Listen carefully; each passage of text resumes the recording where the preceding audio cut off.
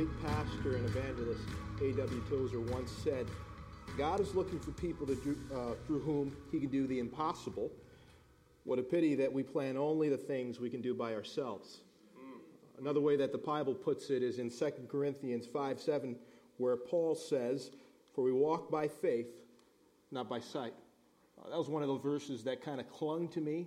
God really used to minister to me because I knew it was the exact opposite of who I naturally was. By nature, I'm not a risk taker. I'm the definition of conservative. I'm the guy that will drive a car until the wheels come off. Right? I've got a 16-year-old Jeep out there, and I will drive it like Fred Flintstone if I had to, rather than trade it in. I like the comfort of familiarity. I like feeling like, to be honest, like I'm in control of what's going on in my life. And so I tend to make decisions within the very, very, very safe boundaries and predictable boundaries I typically go within. Now, that could be healthy in some cases, but there are times I feel, and I know, and you know, that God brings across situations that you don't know what the outcome will be. And you still have to make a choice. And the choice you make, whether it's the path of least resistance or the path that is open wide, at least a little bit easier to go down, will reveal whether you are truly willing to trust God or not. God is looking for faith.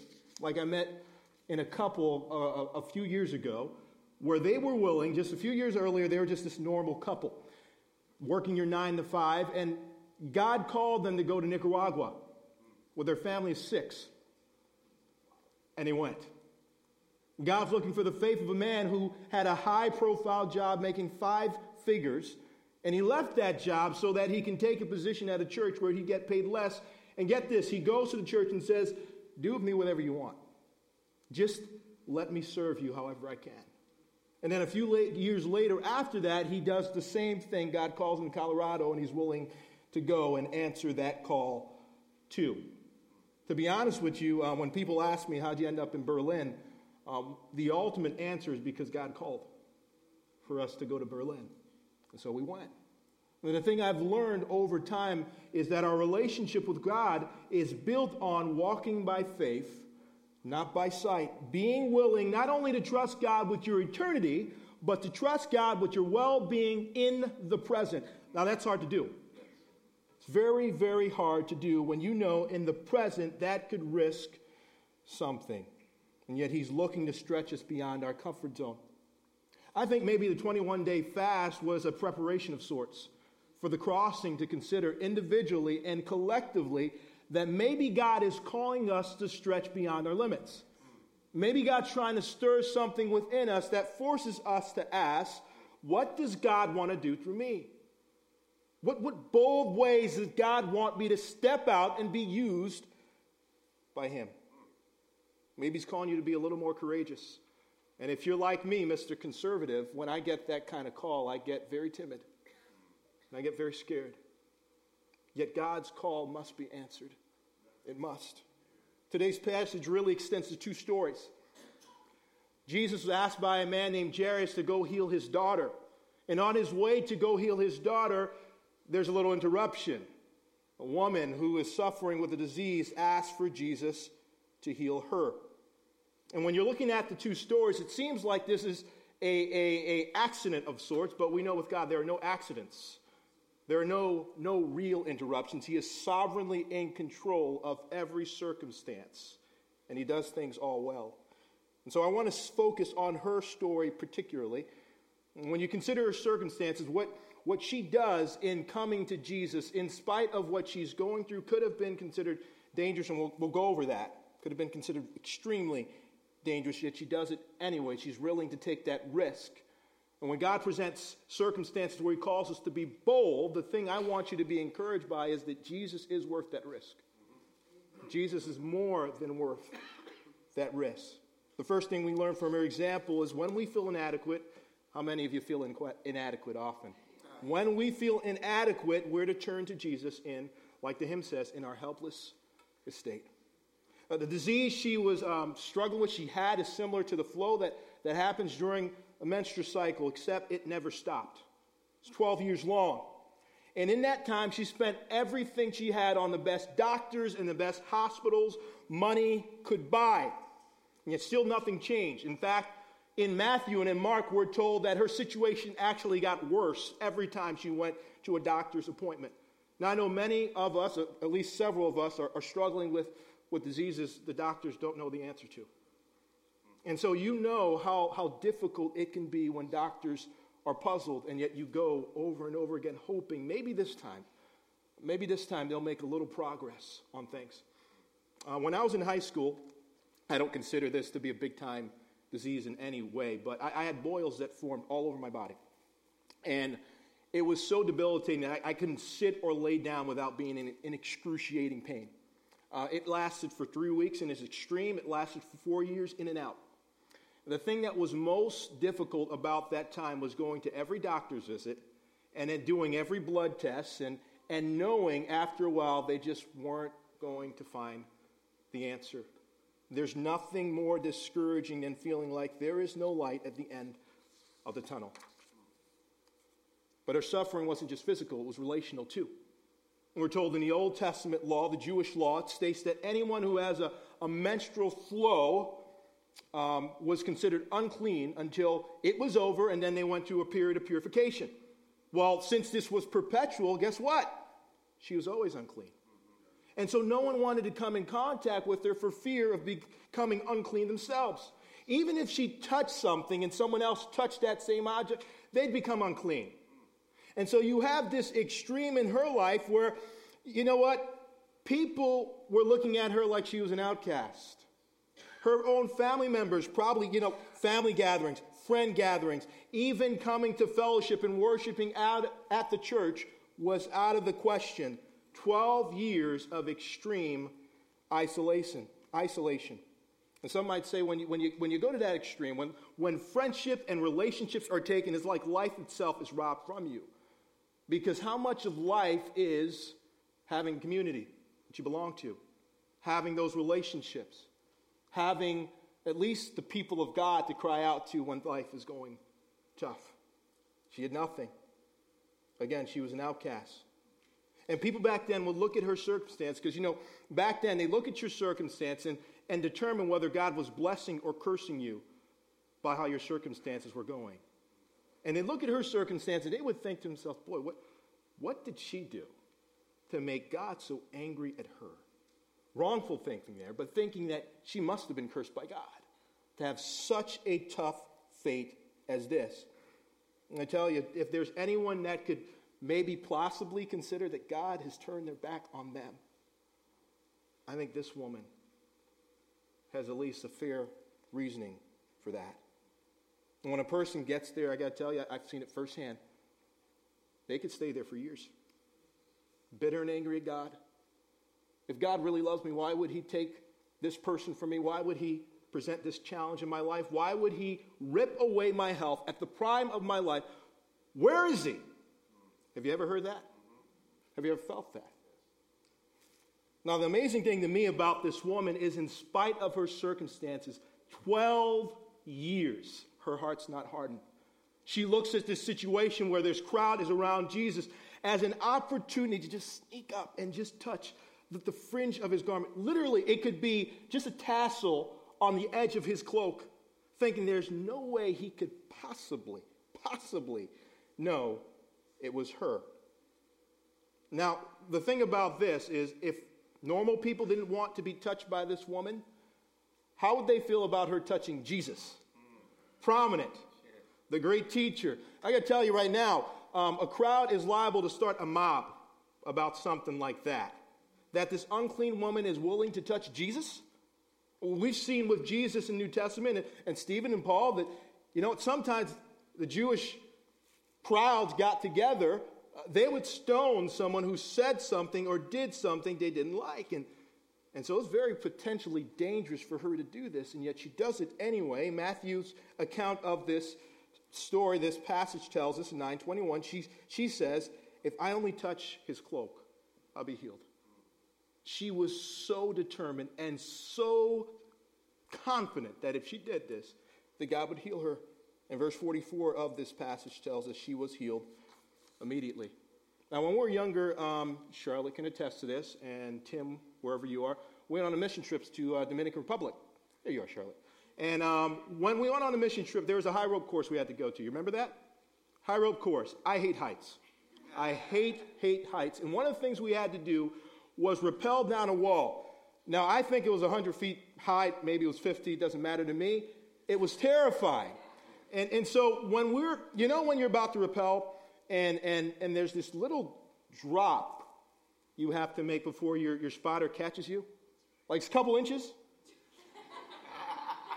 Terrified. I think I was there for like 5 minutes trying to motivate myself. All I'm thinking about is the what ifs. What if they slip? What if my, harness is not on right? What if, right? And I think often the what ifs can keep us from fulfilling God's purpose for our lives. What if my friends from school or work reject me if I start being more passionate for Christ? What if they get turned off if I start sharing my faith? What if when those controversial conversations come up about, same-sex marriage and abortion, instead of staying quiet, I say the truth in love? What if, as a woman, I dress modestly in a sexually saturated culture? Will I still be interesting to guys? What if, as a guy, I don't speak and act and even look at the things that other guys look at? Can I still be in without being one of the guys? What if? What if? From a ministry standpoint, people may question, what if I'm not smart enough to be a life group leader or good enough to be in a certain position? I've had people say to me, Pastor, you don't know me. You don't know what I've been through. You have no idea what I've done. God doesn't use people like me. I've also heard people say or question, what can God do with a timid girl on a mission field? What can God do with me in the inner city? Or church say, I know God's called us to this, but have you ever heard this? We just don't have the funds. There's just no way we can move forward. You see it also when people are facing addictions and refuse to admit it altogether, or refuse to get help because in their mind people don't change. People like them don't change. They're a failure and they're a disappointment. Now, they may think to themselves that that's only thoughts limited to themselves or thoughts about themselves only. But when you are in Christ, whether you know it or not, you are inadvertently also saying, you don't believe God can change you. I mean, with all these examples, isn't that the heart of it? Right? It comes in different shapes and forms, and we look at it as external pressures that make us feel inadequate. But at the end of the day, what we're really saying is, I don't know if God can get me through this or change me. Or we might be saying, I don't know if I want to face the consequences of taking the risk. Because there are consequences for taking the risk, isn't there? It's scary. It's pricey. And yet when we forget that, we forget, in my opinion, the very heart of being a disciple is count the cost. Count the cost. The sum of the Christian life is Christ living through us as we pick up our cross to follow him. Everything about that will imply risk. Get this, not just some risk. In some cases, everything. Everything may be on the line for you to follow Jesus. In Luke 5, when Jesus called his disciples, we're told they left everything to follow him. Paul says in Philippians 3:8, describing when he came in Christ, I consider everything a loss because of the surpassing worth of knowing Christ Jesus my Lord, for whose sake I have lost all things. I consider them garbage that I may gain Christ. Yet somewhere along the way, the call to die to ourselves has been replaced with live your best life now. And 10 steps to this or that. We've replaced pursuing God's will with him helping us fulfill our dreams and our plans. I think the appeal of the gospel or the prosperity gospel is it's all about me. God's not calling me to change anything. God's not looking to interrupt my life. He's my buddy. He's not looking to change me. He doesn't have any expectations of me. He is coming to make my situation better. That's the only God I know and love. I think we get too preoccupied, or if we let that prevailing message get to us, and you know our nature. Our nature is to be too preoccupied with ourselves. You combine those two together, boy, you have a very, very dangerous combination where we're so distracted by what we want that we're not pursuing what God has called us to be. Boy, that's scary. Listen to me, saints. God loves you. He loves you so much that though he is adamantly concerned about your well-being now, he's most concerned about Christ being formed in you. You get that? He is most concerned about that. He's primarily concerned about that. God has a long view on what's best for you, and sometimes that might mean right now might not be as pleasant for the long view. When you get older, a thing happens. Anybody like Doritos when they were younger and Hot Pockets? You know, I used to live off that stuff. I'm sure it did something bad too. Anyway, so, you know, when you live off that stuff when you're younger, you have this thought, it's great. But obviously in the long run, it's not best for you. As you get older, you realize you've got to bear with the plants and the green stuff and the Daniel fast stuff where you have to eat that so you can have longevity, right? And in the same way, spiritually, there are things that we have to go through that may not be present in or pleasant in the present, but are best for the long run. And I find, and you might find this too, is usually the most difficult things in life that draws me closer to him. It's when I feel weak and I feel inadequate. And I'm willing to say, God, I need you. Because otherwise, I don't think that way. And you don't think that way. It's just the way we're wired. The evangelist George Mueller put it like this: God delights to increase the faith of his children. We ought, instead of wanting no trials before victory, no exercise for patience, to be willing to take them from God's hand as a means. I say, and say it deliberately, trials, obstacles, difficulties, and sometimes defeats are the very food of faith. We should take them out of his hands as evidence of, get this, his love and care for us, in developing more and more that faith which he's seeking to strengthen in us. Oswald Chamber adds, there are some things only learned in the fiery furnace.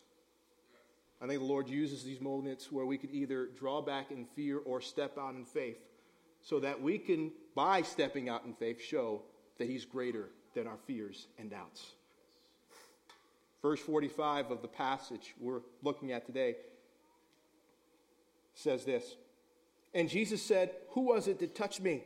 When all denied it, Peter said, Master, the crowd surrounds you and are pressing in on you. But Jesus said, someone touched me, for I perceive that power has gone out from me. The Greek word used for pressing could also be used to define imprisonment or confinement, to press grapes. And to be honest, it was typically the way things were for Jesus. Crowds would always be around him, or normally be around him, looking to be healed, looking for just a touch to have him heal him. You see an example actually in Matthew 14. It tells us when he's in the town of Gennesaret, people were just looking as this woman to touch the fringe of his garment to be healed.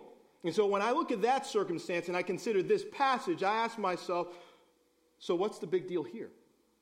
If Jesus has healed people through this way before, then what's the big deal that it's done this way again? Why make such a fuss of making this woman come out and have her stand out to admit that it was her? Let's consider that. When you read about the woman in verse 47, it was seeing that she was hidden that made her come out trembling. Well, that implies to me is that she knew that he knew it was her, right? That she's caught and there's nowhere to hide. Now, here's a real test, because it's one thing to come to Jesus when he's not looking. No one sees it. But what about when everyone is looking? Would she make that step? It could have been very dangerous, as we said before. And she does, and she confesses.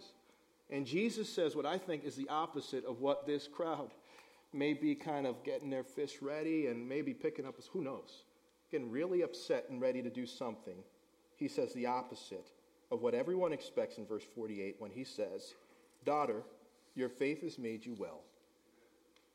Go in peace." You know the difference between this miracle and other miracles just like it? This is a woman who's been humiliated and casted away for 12 years. As a woman back then, she had no true status in society, let alone her disease. And to me, when I see Jesus do something like this, to me, it's his way of saying, for all to see, that's the kind of person I desire. Someone who is willing to risk it all. Someone who is not afraid of what others may say, but unabashedly runs towards me. That is the kind of faith I desire. I think that's what Jesus is trying to get across to both her and the people around her. Jesus is greater than the risk itself. Remember, there's two stories here, right? There's the story with the woman, and then there's the story with Jairus and her daughter. For Jesus to help this woman, he has to let the daughter die. If you read a little further. And that doesn't seem fair. It seems like he's pushing him to the back burner when he had an urgent request that really needed attention right now. And yet, Jesus tells him to trust him in faith. And because he's willing to trust him in faith, the daughter is healed later on, we find out. And the point I think here is that there are no interruptions or accidents with God. None. And similar, by faith, just like by faith she was healed, by faith the daughter would be healed too. What she needed was this. What Jairus needed was to wait on God and trust that he will not disappoint him at any turn. God providentially knew what this woman needed, and God providentially knew what Jairus needed too. Here's my point. Here's where we're going. You ever thought about how God sovereignly works in certain people's lives, in each of our lives in different ways? Or even how he allows certain trials to affect us in different ways. In some instances, we may be delivered from something quicker than others. Some things we may have the grace to be bolder, and some things we're a little more timid, a little more weaker in. While others, for some reason, make us feel incredibly weak, fragile, there are times God graciously helps us see what's ahead. And other times we can't see nothing. There are times we feel like he's very near, and times where we feel like he's very distant. In all this, God is calling us to trust that he knows what he's doing. God knows what he's doing in your circumstance. You may not think that's the case. It may seem chaotic. It may seem like there are no reasonable reasons for this to be happening in your life. And yet God, in his loving, great counsel, knows what he's doing. I've heard it said that the best place to be is in the eye of the storm, which sounds absolutely nuts to me. It's chaotic. It's demolishing everything in your life. Everything you have built your hope and trust in, which could be part of the problem too. And God uses that to help us understand, you need to trust me. I'm the one that's going to get you through this. Well, sometimes I look at the life of David. David is an interesting fellow.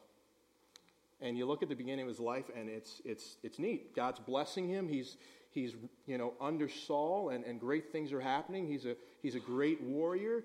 But then things kind of turn, and Saul gets jealous and starts running after him and trying to kill him. And he's in the wilderness for years. And you kind of wonder, I'm sure he wondered, God, what's going on here? This is definitely not part of the plan. The throne is not in the wilderness, right? A detour took place here of some sorts. And I'm sure, I know, we feel the same way at times too when difficult things take place. But the thing I love about the Bible, and the thing I love about David in particular, is that what I can't see in my life, I could see as I read the pages of the Bible where it's headed. That there's an end. That God's plan hasn't got interrupted. It actually is still going linearly in the path that it's supposed to go. Does that make sense to you? I think David needed the wilderness to make him sensitive to the heart of God. I think David needed those cold nights where he didn't know where else to turn, and where he had to cry out and just say, God, I just need you to speak and encourage me. I think it helped him when he messed up with Bathsheba. I think that helped him repent. I think it helped him when Absalom was coming after him and trying to take the throne, to submit to God and let it be him that restored his throne. I think the wilderness helped David become a man after God's own heart. I really do. I think the woman needed those 12 years to encounter Jesus in a special way. I think Jairus needed to wait to know that God will never disappoint you if you wait on him.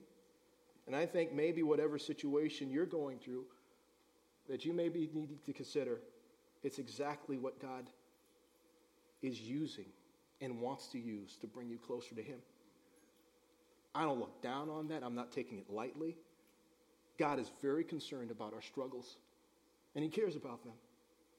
But he is so great that he can use our pain to reveal just how awesome and merciful he is if we allow him to. Amen. I really believe that.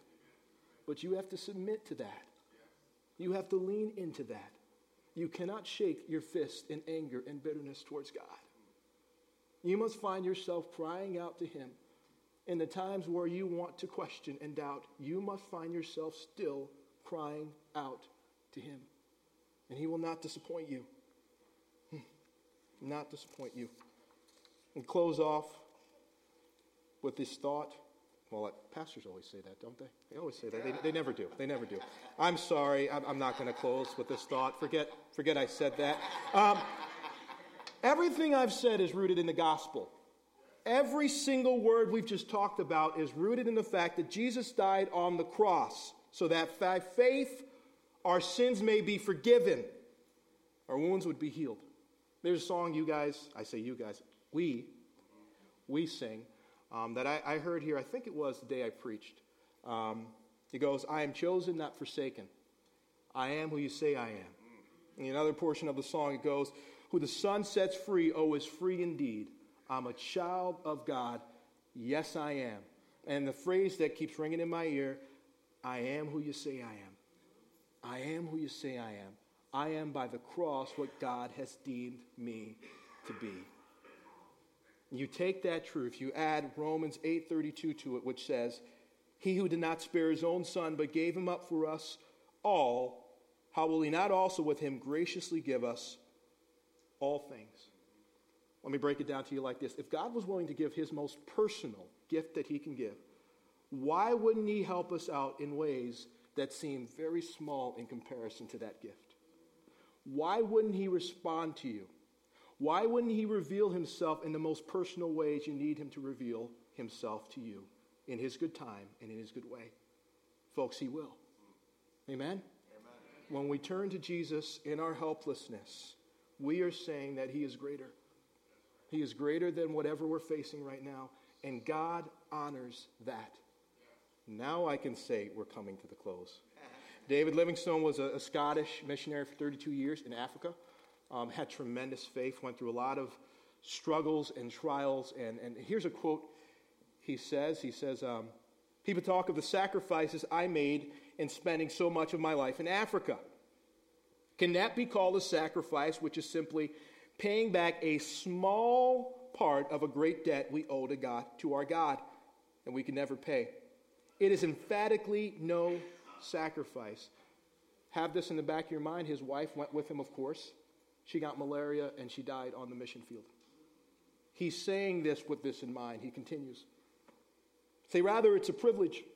Anxiety, sickness, suffering, or danger, now and then, with the foregoing of the common conveniences, charities of life, make us pause and cause the spirit to waver and the soul to sink. But let this only be for a moment.